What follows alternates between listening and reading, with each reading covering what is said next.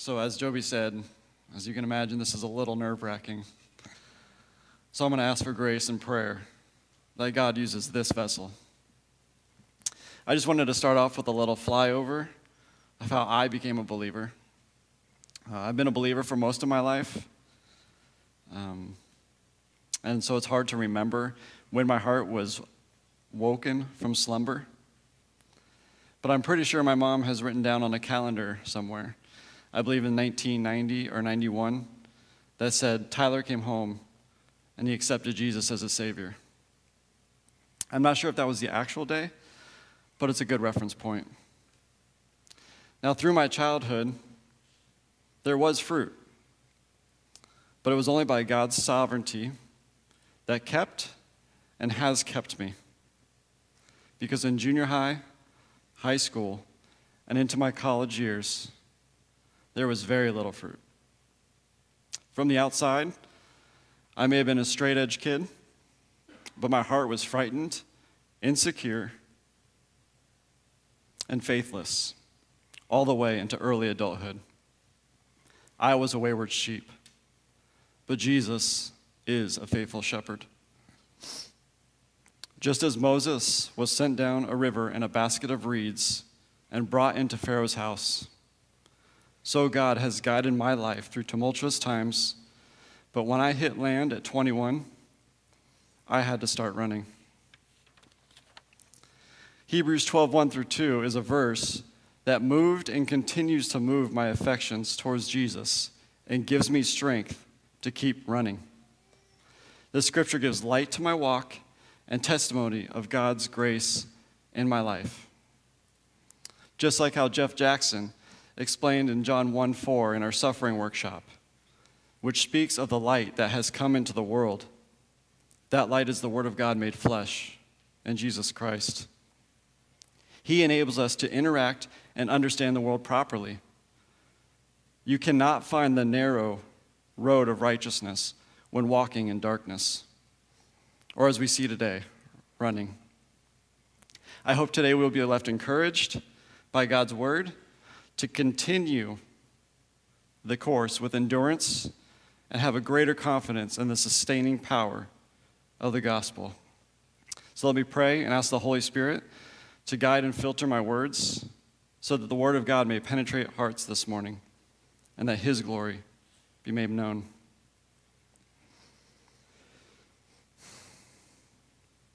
Heavenly Father, in your word it says, the one who speaks on his own authority seeks his own glory. But the one who seeks the glory of him who sent him is true, and in him there is no falsehood. Lord, I pray that I seek to glorify you this morning. May we receive a greater understanding of your word and run our course with joy, just as you did for us, the church, your bride. Holy Spirit, would you give us strength and understanding as you draw us closer to you? Amen. Amen. So let's jump into Hebrews 12, verse 1-2. If you can turn there in your Bibles, or it should be on the screen behind me.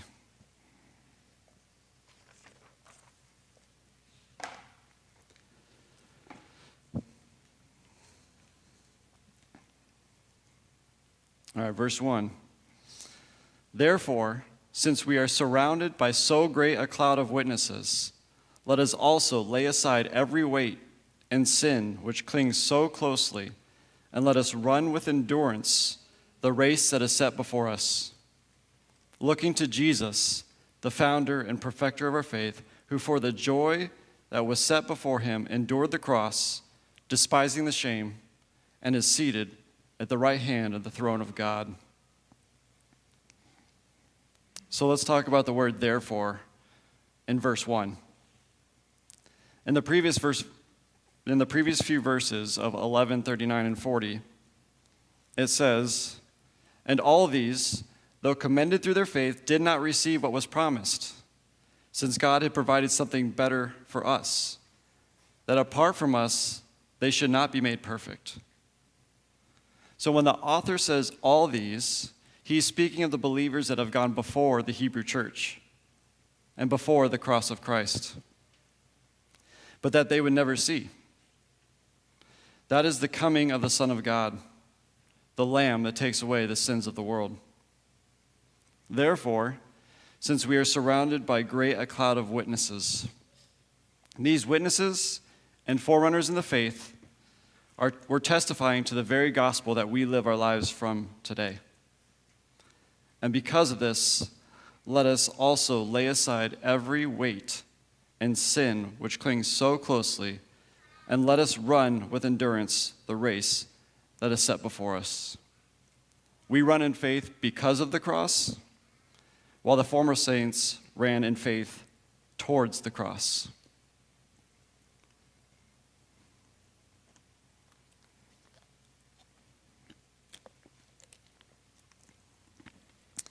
Now, the word endurance in verse 1 is hypomone, which means patient in suffering.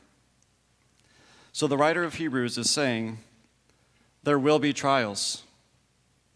This will not be easy. You will want to quit, but don't.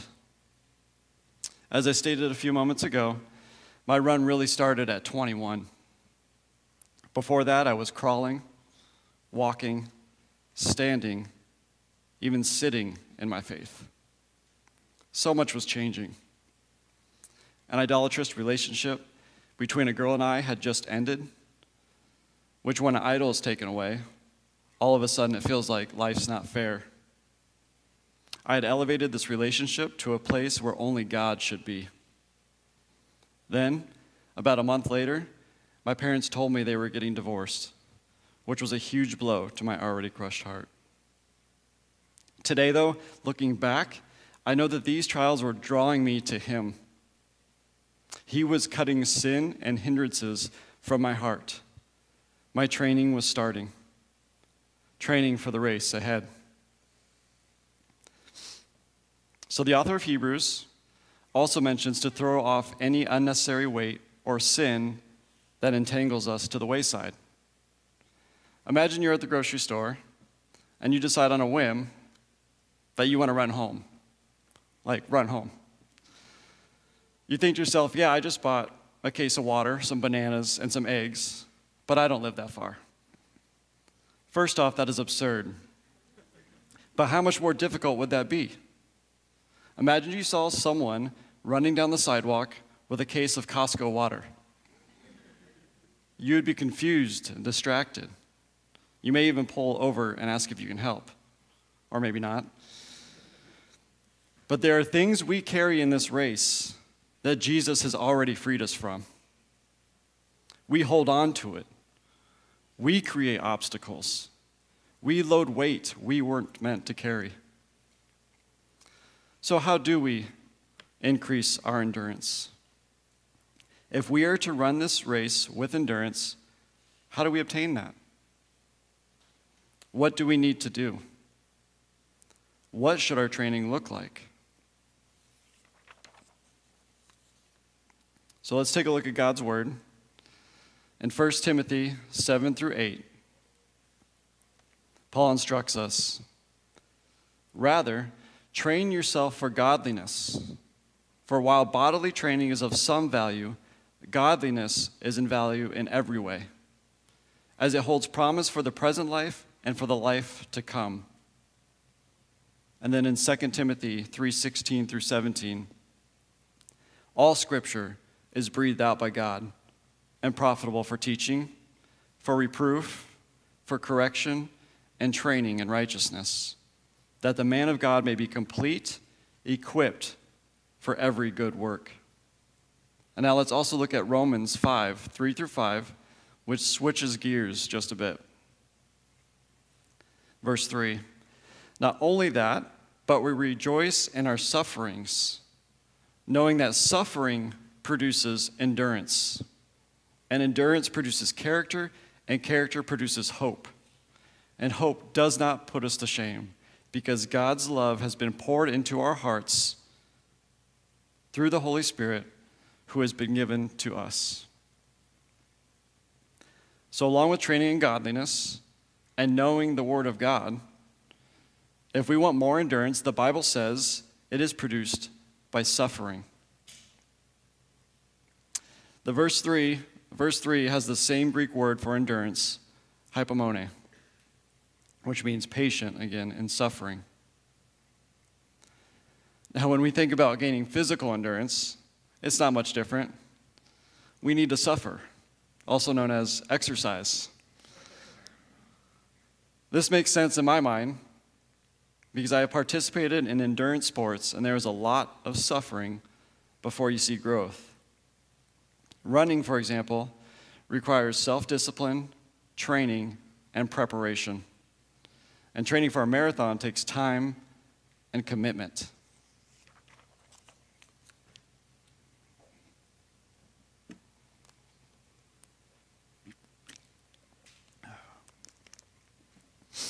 Four years ago, when I began to train for a marathon, I was always warned about the wall. You know, that point at which your brain tells your body to stop? It normally happens between 16 and 21 miles, from what I've read. So my last run before the race, I wanted to find the edge or get close to the wall. So I ran 21 miles.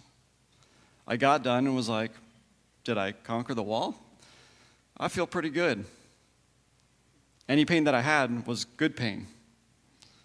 Because you do learn about good pain and bad pain when someone takes up running. Good pain being growth and strength, while bad pain just means you're just plain old hurt. On race day, however, my successful training run went completely out the window because it seemed that everyone had failed to tell me about mile 22. You know, where the course takes you through 2 feet of water? Not really, but that's what it felt like.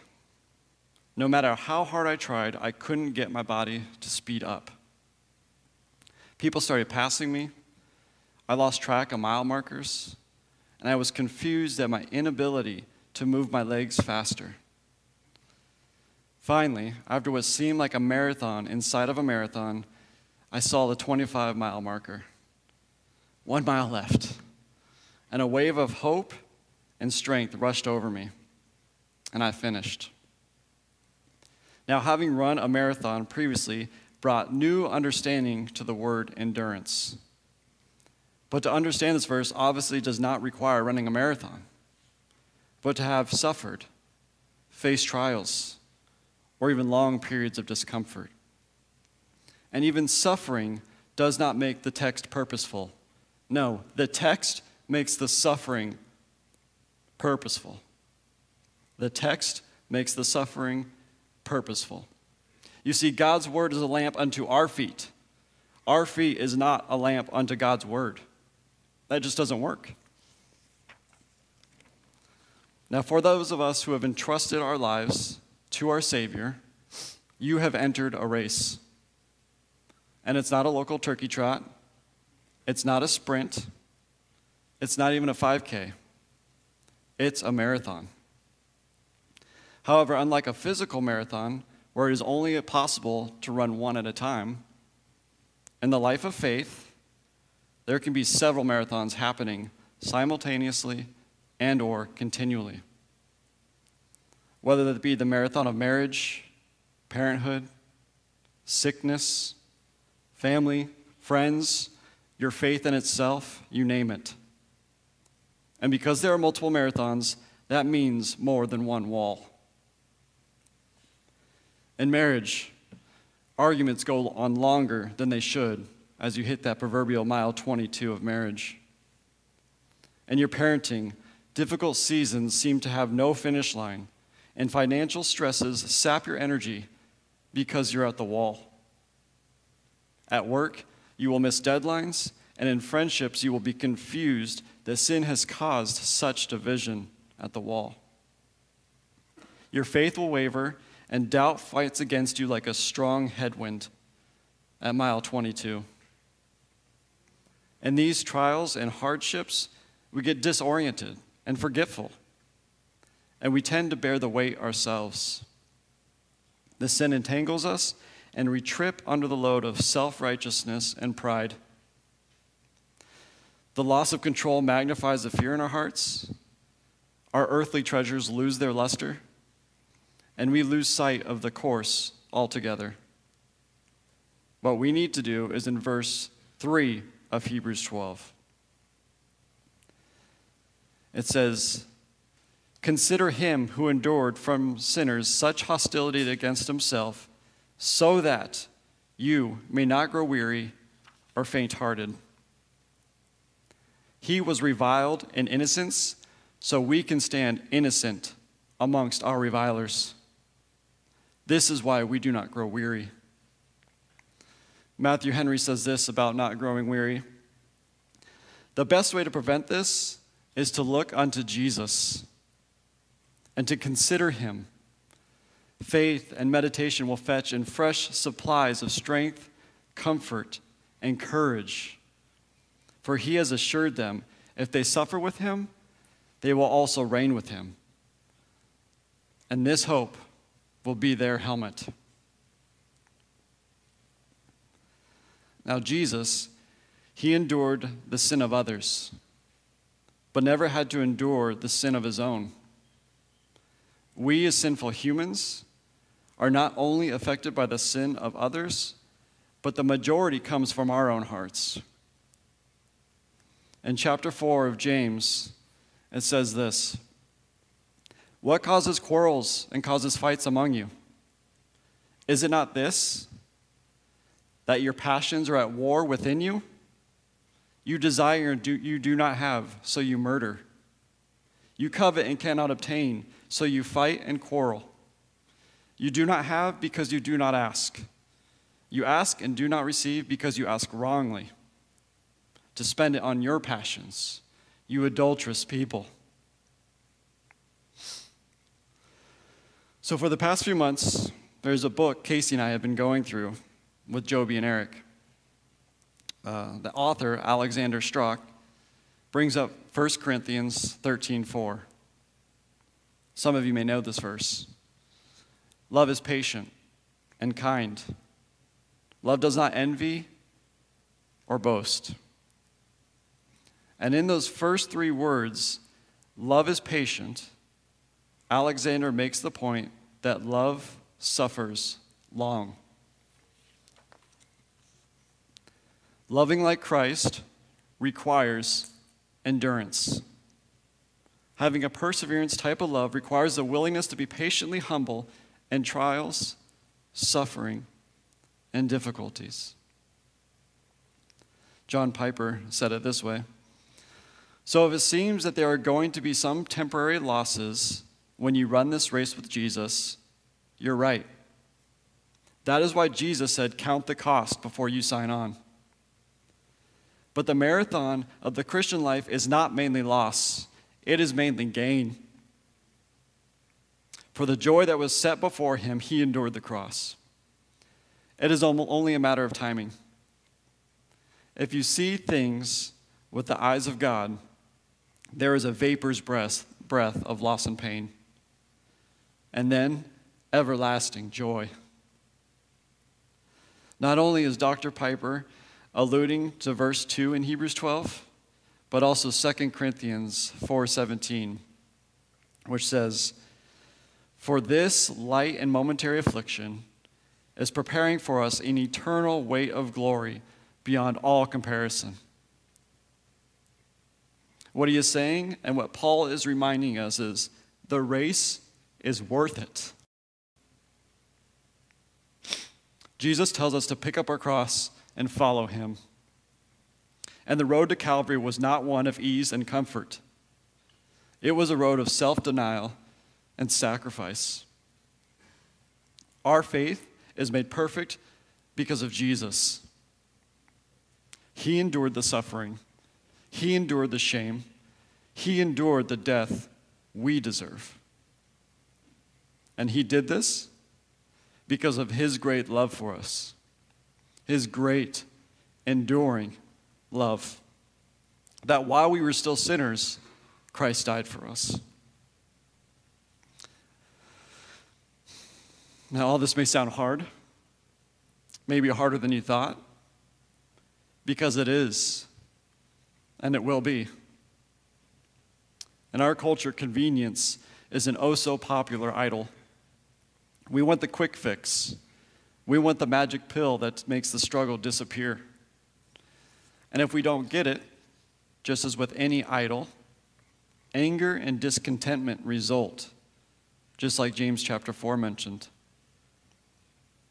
However, God is most glorified in inconvenience and our weaknesses. 2 Corinthians 12:9. But he said to me, my grace is sufficient for you, for my power is made perfect in weakness. Therefore, I will boast all the more gladly of my weaknesses, so the power of Christ may rest upon me. God uses the inconvenient to shape our hearts. So speaking of shaping, there is a physical shaping that happens with endurance training, which is very inconvenient and brings about all sorts of weaknesses. But the most amazing to me is that your physical heart can increase its capacity up to 30%. Your heart physically changes. The volume of your heart increases. Your heart can pump more blood with less beats. And the endurance being grown and required in the Christian's race of faith causes your spiritual heart's capacity to increase. Now, in this case, it's not blood that increases the physical heart, but it is love that increases in our spiritual heart. And your love increases because there is power in the blood of Jesus. He changes our hearts so we can run. So we are to lay aside every weight and sin which clings so closely. We look to Jesus, the founder and perfecter of our faith, who for the joy was set before him endured the cross, despising the shame, and is seated at the right hand of the throne of God. And church, let it be said of us, as it does in 1 Thessalonians 1:2-3. We give thanks to God always for all of you, constantly mentioning you in our prayers, remembering before our God and Father your work of faith and labor of love and steadfastness of hope in our Lord Jesus Christ. And that word steadfastness in this verse is the same Greek word hypomone, patient in suffering. Galatians 6:9. So let us not grow weary of doing good, for in due season we will reap if we do not give up. Another quote from Alex. We need to remember that faithfulness is not measured by our highs, but by our long. It's our ability to remain faithful in the routines of life that proves our commitment. Now, my wife and I, we just celebrated 10 years this past Thursday.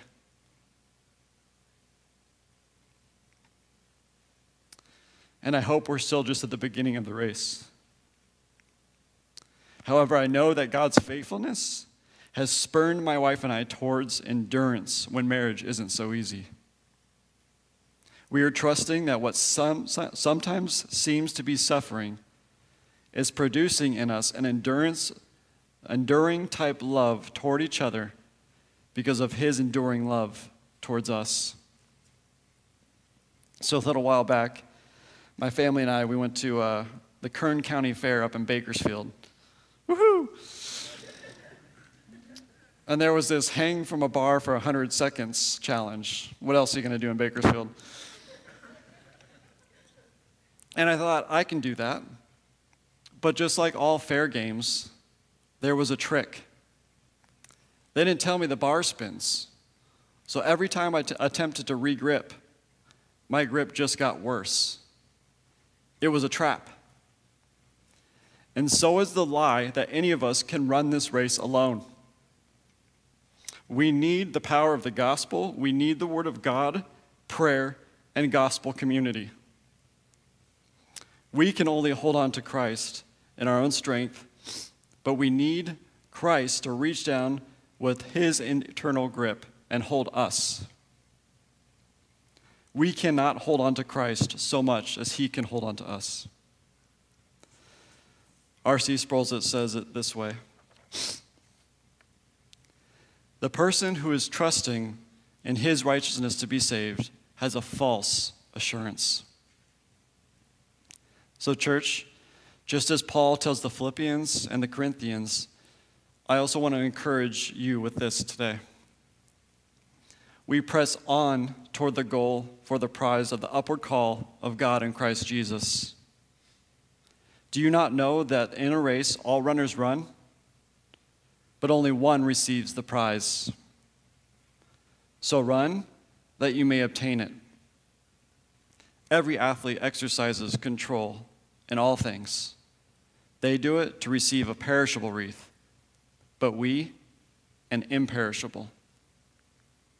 We gain Christ, eternal rest, and the sight of every knee on earth, above the earth, and below the earth, confessing that Jesus Christ is Lord. Let's pray.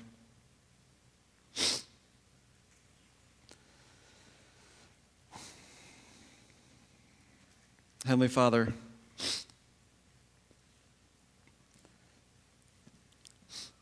we praise you for your steadfast love.